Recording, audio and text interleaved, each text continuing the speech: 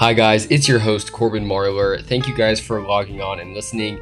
I really appreciate the support. And today we are on number 118 of our Behind the Logo series. This one coming at you with significance of the swoosh. Now, from the sound of it, you probably could understand that swoosh. By swoosh, I meant Nike and the creator of Nike, Phil Knight. Now, this is a really interesting topic to me and hopefully to you listeners because Nike has had a huge impact on the world. And ultimately, the overarching question that we are going to be attempting to answer is, how did Phil Knight and Nike impact the world? To answer this question, I had to do some intense research on the topic, and the place where I found all my information was from an extremely good book called Shoe Dog, and it was written by Phil Knight himself. And this book documents his entire process from beginning to end of the creation of Nike, and so all the information that I get will be from this amazing book. And to really understand and know the significance that Nike has had on our world today, we must first fully understand the past and the upbringing of Nike and of Phil Knight himself. And we must first know how it all became to be. So some quick background on Phil Knight. When Phil Knight was a kid, he was super shy and he got cut from his baseball team, which at the time was extremely important to him, like all kids feel. And so he was super devastated. He moped around the house for a couple of weeks until his mom finally sat him down and said, "Son, you should try something else. You should try for the running team." And so he did. He tried it and he discovered that he loved running and that he was actually very good at it. And skip a few years ahead, he went and ran for a super famous coach named Bill Bowerman at the University of Oregon. Unfortunately, he wasn't one of the best of his runners at Oregon State, but he still was extremely good at running compared to most people.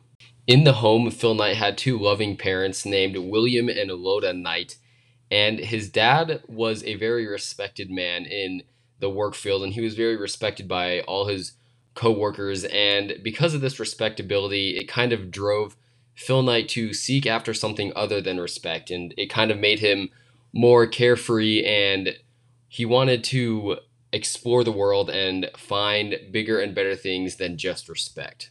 And while Phil Knight was at the University of Oregon, he did a college report on something that he was very interested in, which was importing cheap Japan shoes into America, cheap running shoes, and then selling them at a higher price.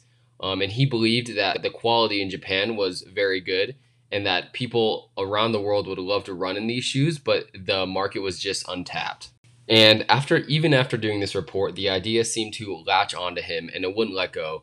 Nobody else really seemed to see the potential or care much about what he was saying, but he somehow knew in himself that it had a lot of merit and that if he wanted to, he could achieve this. And this goal went very well with another dream that he had, which was to travel the world and see more than just his small hometown. And in today's day, it's not really that weird to want to travel the world because many people do it. But back in his day, hardly anyone had even been on an airplane yet. And so to him and to his parents that he asked, it was a huge deal. And another big stepping stone was he had to get a loan from his dad for $1,000. And he asked his dad when he was most comfortable sitting in his reclining chair if he could get this loan. And his dad finally approved. And Phil Knight was extremely excited and wanted to bring a friend along. So he asked his friend, and his friend was approved as well. And they started their journey. At this point during Phil Knight's life, it is 1962. And he knew that eventually on his trip, he would probably want to meet with the shoe distributors in Japan. So he packed his best Brooks Brothers suit, and then him and his friend hopped on a plane, and their first stop was in Hawaii. And so after they landed, their first stop was the beach, and they dropped their bags and ran to the beach. And at this part of the book, they drop one of my favorite quotes ever. And Phil Knight says to his friend, "Let's stay here." And they were supposed to only stay for a little bit. But he says, "Let's stay here for a while." And his friend said, "What happened to the plan?" And then Knight responds with, "Plans change." Now, the reason why I like this quote so much is just because it shows that we sometimes need to make sure we're not so plan orientated and that it's sometimes good to be spontaneous. And Phil Knight knew this.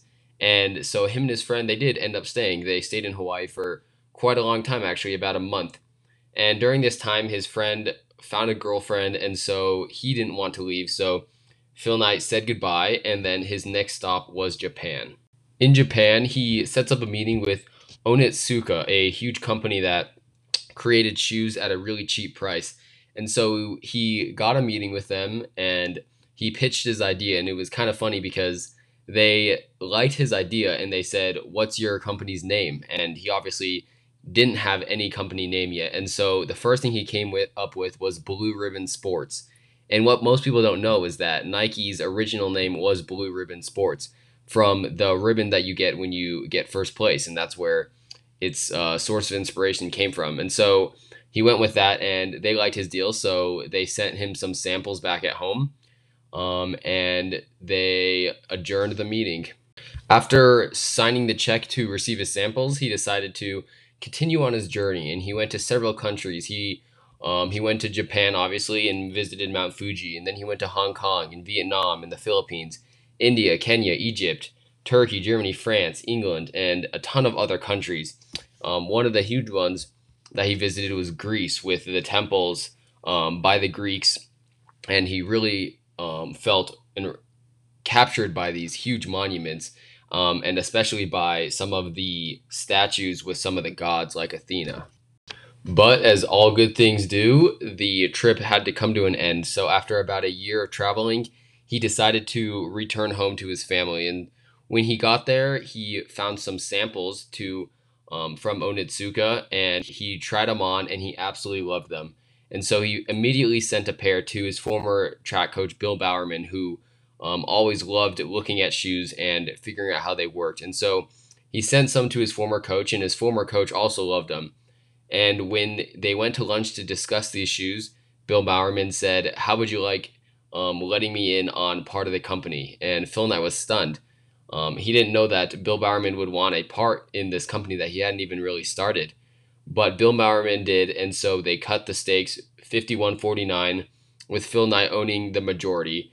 And so, long story short, Nike essentially, they made it. I mean, you can't really get much more successful than the amount of success that Nike achieved. And so after a ton of ups and downs and many times where they thought they would have to sell their company, they eventually pulled through. And now you're probably wearing some Nike shoes today. And this is because of the perseverance that Phil Knight had and the amount of positive attitude that he showed when dealing with his company. I'm signing out there, guys. Thank you so much for listening to this episode of Significance of the Swoosh. And if you want to go more into detail on Nike and Phil Knight's background, you can contact me or read the amazing novel itself, Shoe Dog by Phil Knight.